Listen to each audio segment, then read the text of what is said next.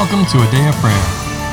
Jesus said, I am the way, the truth, and the life. No one comes to the Father but through me. Together, let's engage in relationship with Christ through prayer, faith, and His Word.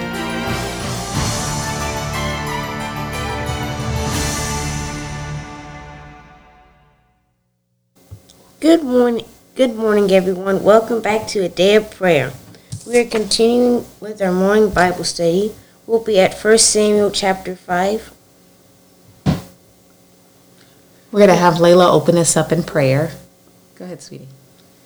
Lord, I thank you for today and for your word, Lord. And I ask that you'll give everybody an open heart, Lord, so that we can receive your word, Lord. And I forgive everybody, Lord, and I hold no ought against anybody, Lord. And I ask that you'll forgive me for all my sins and for being unforgiving, Lord. Not quick to let them go, Lord. And I just cover every situation in the name of Jesus, Lord, and I let you take care of everything that we need, Lord. We cast our cares upon you, Lord, and we trust that you have us and that you'll protect us, Lord. And I thank you for your word today, Lord, and for the people listening and watching, Lord, and that they can get something out of it as well, Lord, and that you'll minister to their needs. In Jesus' name, amen. Amen. Amen. Good morning. So if you're joining us for the first time, we are doing our morning daily devotional and Bible study. This is something we do Monday through Friday throughout the week, and we spend time with the Lord as a family. We have our own individual time, but we also do it together. So we just want to bring you all in and let you see or hear what we're doing. Amen. Amen. Yes, so welcome. We didn't come here to hear us talk about what we have going on. We came to study the Word, right? Mm-hmm. So let's get to it. We're beginning in 1 Samuel chapter 5, verse 1. Who would like to volunteer to read? All right, Kyla. Then the Philistines took the ark of God and brought it to Ebenezer, from Ebenezer to Ashdod. When the Philistines took the ark of God, they brought it into the house of Dagon, and set it by Dagon. And when the people of Ashdod arose early in the morning, there was Dagon fallen on its face to the earth before the ark of the Lord. So they took Dagon and set it in its place again. And when they arose early the next morning, there was Dagon fallen on its face to the ground before the ark of the Lord. The head of Dagon and both the palms of its hands were broken off on the threshold. Mm-hmm. Only Dagon's torso was left of it. Therefore neither the priests of Dagon nor any of those who come into Dagon's house tread on the threshold of Dagon in Ashdod to this day. Verse 6-2, please. Okay. But the hand of the Lord was heavy on the people of Ashdod, and he ravaged them and struck them with tumors, both Ashdod and its territory. Mm-hmm. All right. There's a lot. There's a lot. Bless you, sir. Who wants to begin? Who wants to begin discussing it?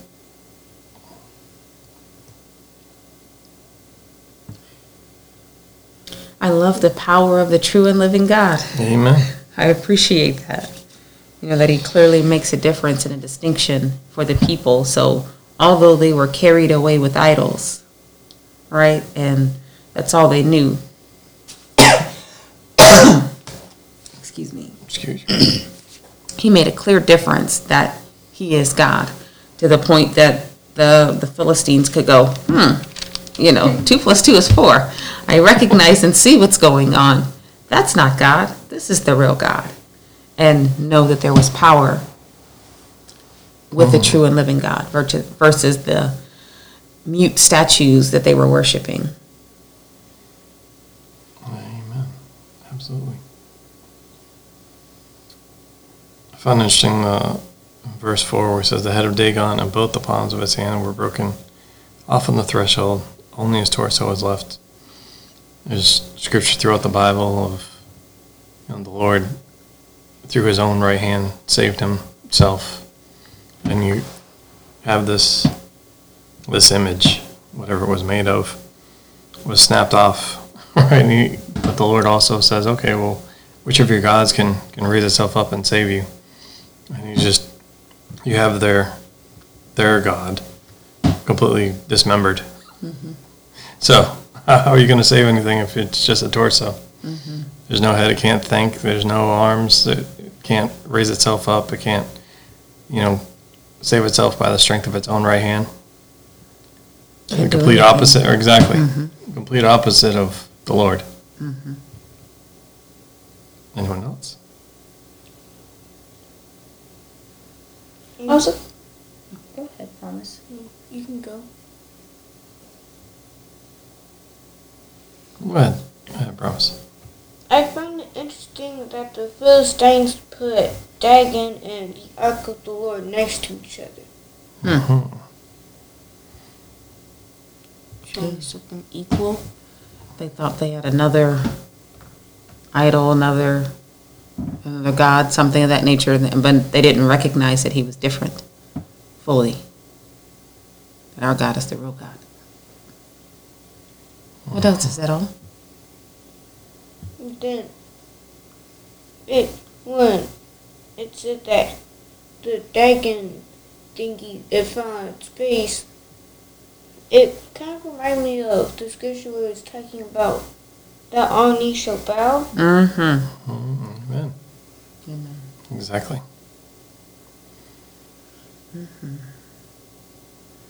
Yep, every knee shall bow and every tongue shall confess that he is Lord. Jesus is Lord. Yes. What were you going to say, Kyla? I promise said it already. Oh, okay. Oh, good. Very good. All right, who wants to read 7 through the end of the chapter? It's only 12 verses, so. I'll read it. Okay. And when the men of Ashdod saw how it was, they said, The ark of God of Israel must not remain with us, for his hand is harsh towards us, and Dagon our God. Therefore they sent and gathered to themselves all the lords of the Philistines.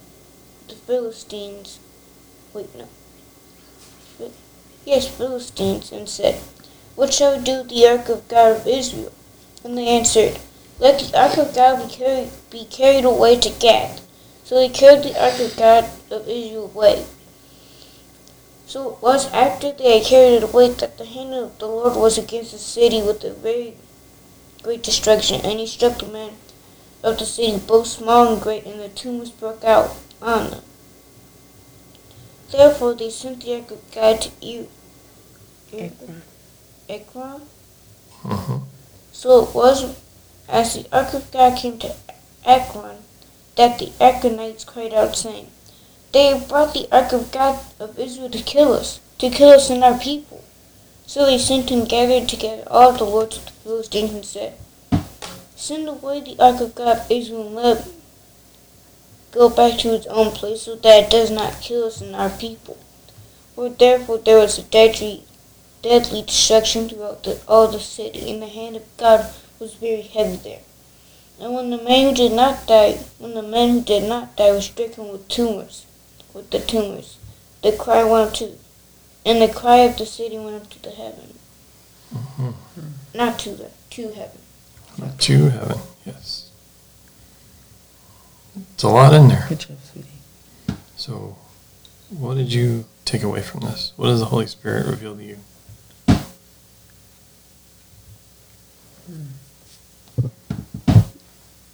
Anyone? You can see inside of it that I'd say they're kind of selfish. When they saw something happening, they decided to try to put not that it was a bad thing, but they tried to kill their brothers, I'd say it like that.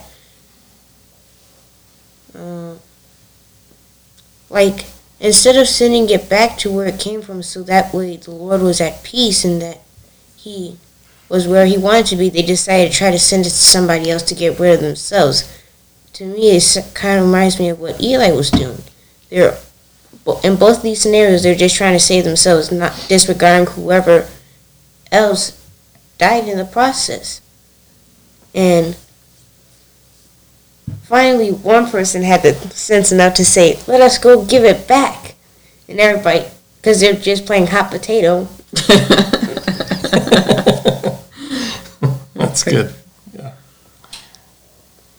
And they were. Actually, that's the next chapter, so. It is, yes. Well, they may have been doing it. They needed their people.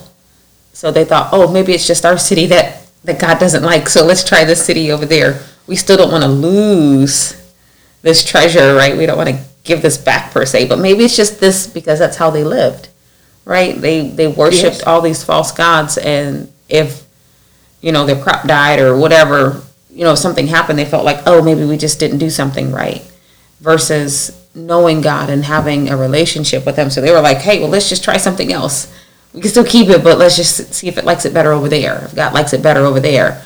And you're right, they should have just given it. They shouldn't have touched it to begin with, but they weren't thinking about this is the presence of the Lord and truth and reality and depth of what that means and who God is. They only had statues that did nothing but have to be picked up and moved by other people or stand, be stood up, or they didn't actually produce anything. It was just to make them feel better. So they didn't understand that God was alive, that God is alive and He's real and the truth. So. Anyone else?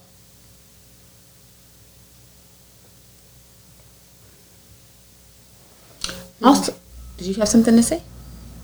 I'm sorry. It reminds me of the plagues of Egypt. Well, that was the point I was about to bring up. Oh, okay. Sorry. So in chapter 4 that we read yesterday,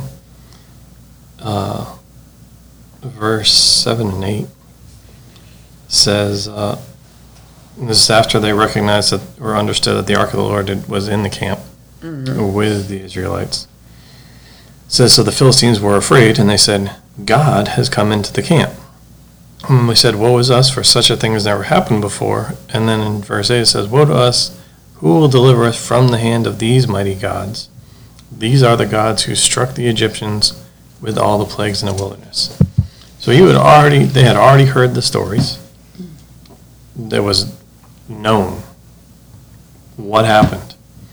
And they still had the audacity, I guess, for lack of a better way to phrase it, to bring the ark in and set it next to their gods. And then they experienced not the same things, as it were, that the Egyptians experienced, but they did in the form of plagues. Yeah, very, very similar. Of being struck down. I found that very interesting. But then the other thing and it doesn't really say what it is here, but it's just a question I have is, it says they carried the ark away. How did they transport it, right? Because the Lord made the statement that if anybody touches the ark, they'll be struck down. Don't touch it. So I wonder how many perished. Well, if they captured it, I'm sure the Israelite priests brought it on its poles, because none of them were noted as being struck down. It wasn't stated that happened, so they may have brought it with its poles to the battle, and so when they came to carry it away, they were like, hey, these handy poles are there. Thanks, guys. It's true. That's a possibility. Carried it away as well, because they may not have made it very far if they put their hand out and touched it. So I guess we could probably. Who knows? Around, it's just a thought I had. That they had some poles there, the right poles that go with it as well. But I like what both you and Bubby or what Charles said about how they approach things. You brought up how maybe we just didn't do something right. Let's give it to them. There is the other aspect of, if you will, the natural saying of misery loves company, right? So there is the hot potato aspect of, things aren't working out well with me in this situation. So, what's the natural response? I'll just dump this on someone else's lap and they can deal with it. But we see how that plays out, and the outcome of that looks the exact same in Ekron as it did in Gath. Tumors, small and great. The city was experiencing very great destruction, both of them. So I find that very interesting. But it also goes to the Lord's no respecter of persons. He is the Lord. and must be treated with reverence Absolutely. and respect for who he is. He is God, the creator of all heaven and earth, King of kings and Lord of lords. Yes, that is. Mhm. Thank you, Lord. Amen. Anyone else?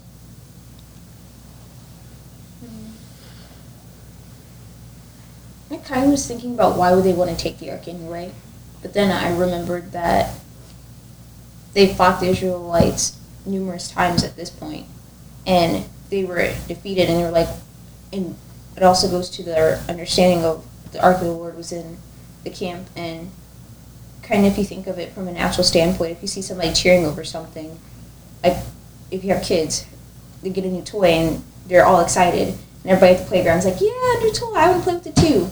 Mm-hmm. And it could really just be a stick. But if somebody's cheering over it, if some kid is excited, everybody else wants to play with it. Mm-hmm. And it isn't until the other kid drops the stick and leaves that all the other kids goes to the stick, picks it up and realizes it's not all they thought it was going to be.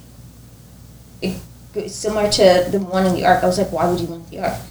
Well, It was beautiful. It was overlaid in gold. Exactly. It was Gems. beautiful, but they didn't even give it to the king.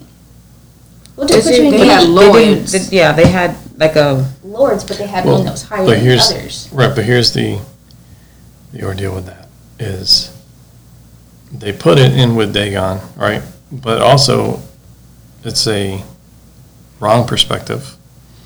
But that the Israelites were delivered into their hand, right? Yes. So it was captured. Like a trophy. And like a trophy, spoils of war. But then there's the other aspect of, their God wasn't strong enough to save them. That was the perception. It was a wrong perception, incredibly inaccurate. And then, they experienced just not even how powerful the Lord is, but some of his power and his ability. He's omniscient, he's omnipotent, and he's omnipresent. He's everywhere. I'll say their thought process in the Lord was corrected. I mean, where they have to even acknowledge, hey, he's the hand of the Lord is heavy on the people.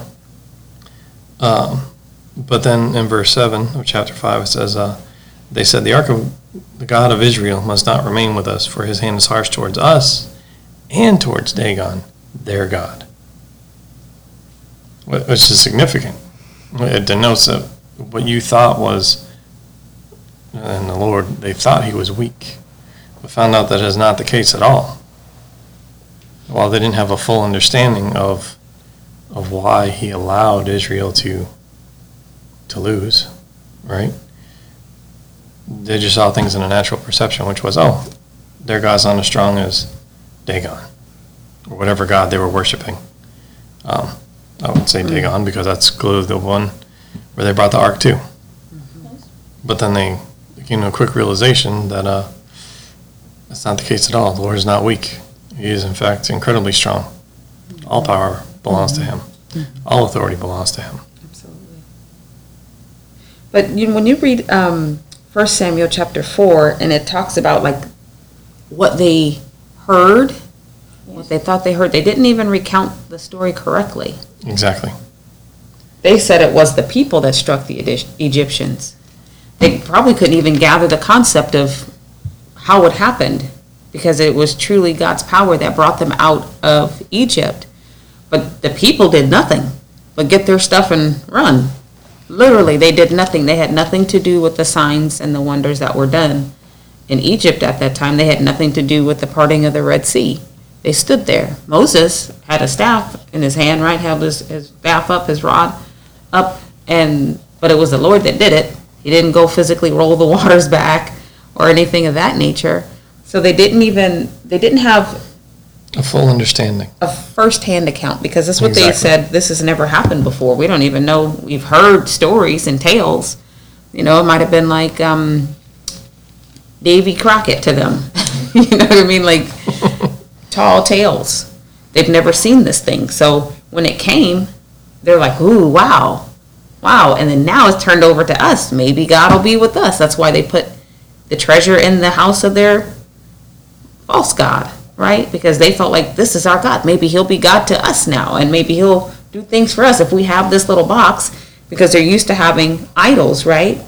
They're used to thinking the mindset of idolatry. So idols, you got to have a little statue, some little version of it. You carry it around with you. You know, they all probably had little personal Dagons in their house or some semblance of it. It's true.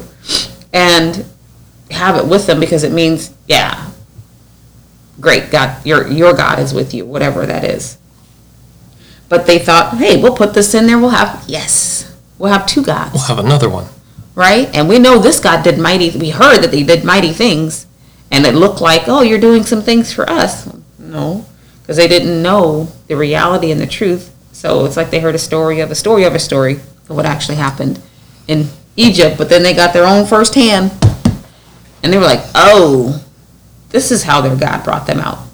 Nobody touched them. You know what I mean? It wasn't a human hands. It wasn't the children of Israel that did anything. All power belongs to God. It was the God, right, of Israel. Mm-hmm. He's the one who did it. And they were like, oh, we see what happened to the Egyptians. Real life, close up, firsthand. Like, okay, never mind. Let my people go. Send the stuff back to where it belongs. Right? Exactly.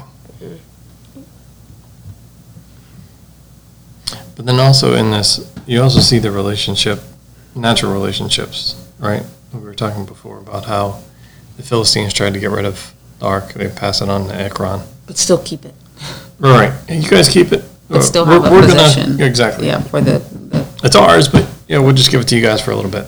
And still for the entire people, like they're, we did this kind of deal. Exactly.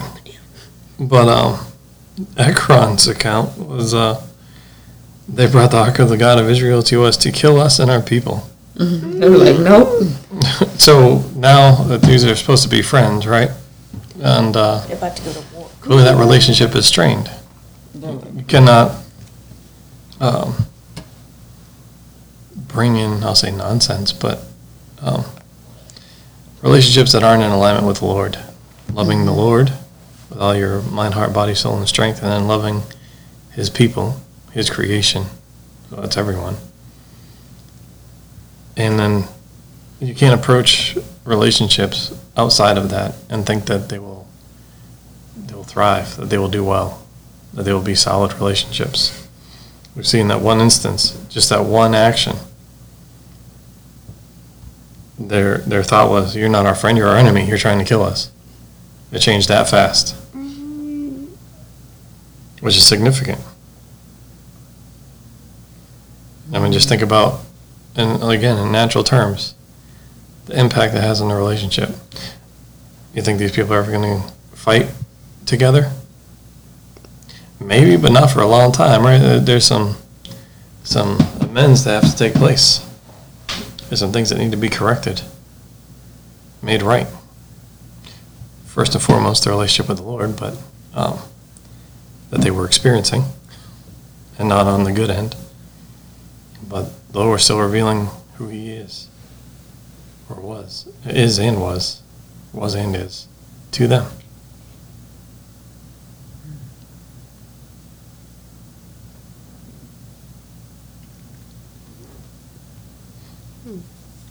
But the other thing I want to point out too is in verse 12.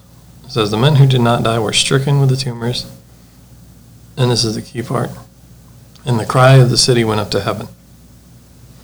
I find that interesting because these are people that, in all intents and purposes, didn't know the Lord, didn't have a relationship with him. But clearly acknowledging that there was some wrongdoing somewhere. So for the Lord to hear their cry, there had to be some type of repentance somewhere. So an attempt, if you will, at repentance, but also making things right with the Lord, who they didn't know. But the Lord heard them. And then we'll see in the next chapter how they went to put the Lord back where he belonged, okay, amongst his people. So are we going to get into that today, or? Nope, we're going to do that tomorrow. Okay. We'll go into chapter 6 tomorrow, so we'll end on that note. But I just want to say, hey, for any of us that don't have every aspect of our lives, or we have some aspect of our lives that's outside of the Lord, outside of His will, His nature, His character, let's humble ourselves and repent. Bring it back into alignment with the Lord. He's ready and willing and able to forgive. So we have that opportunity. Let's take advantage of that. Let's capitalize on that, as it were, and bring things back in and under in submission to Him. Absolutely. Who wants to close us out in prayer? Kyla, it's got your name all over it. All right, Kyla.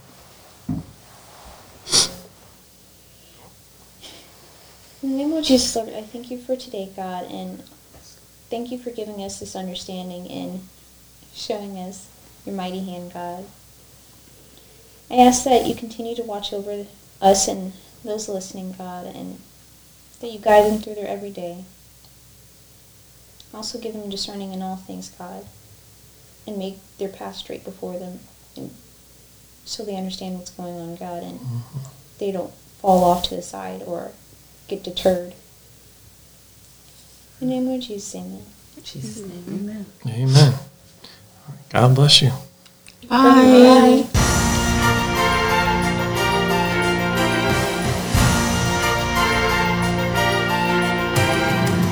Thank you for listening to A Day of Prayer.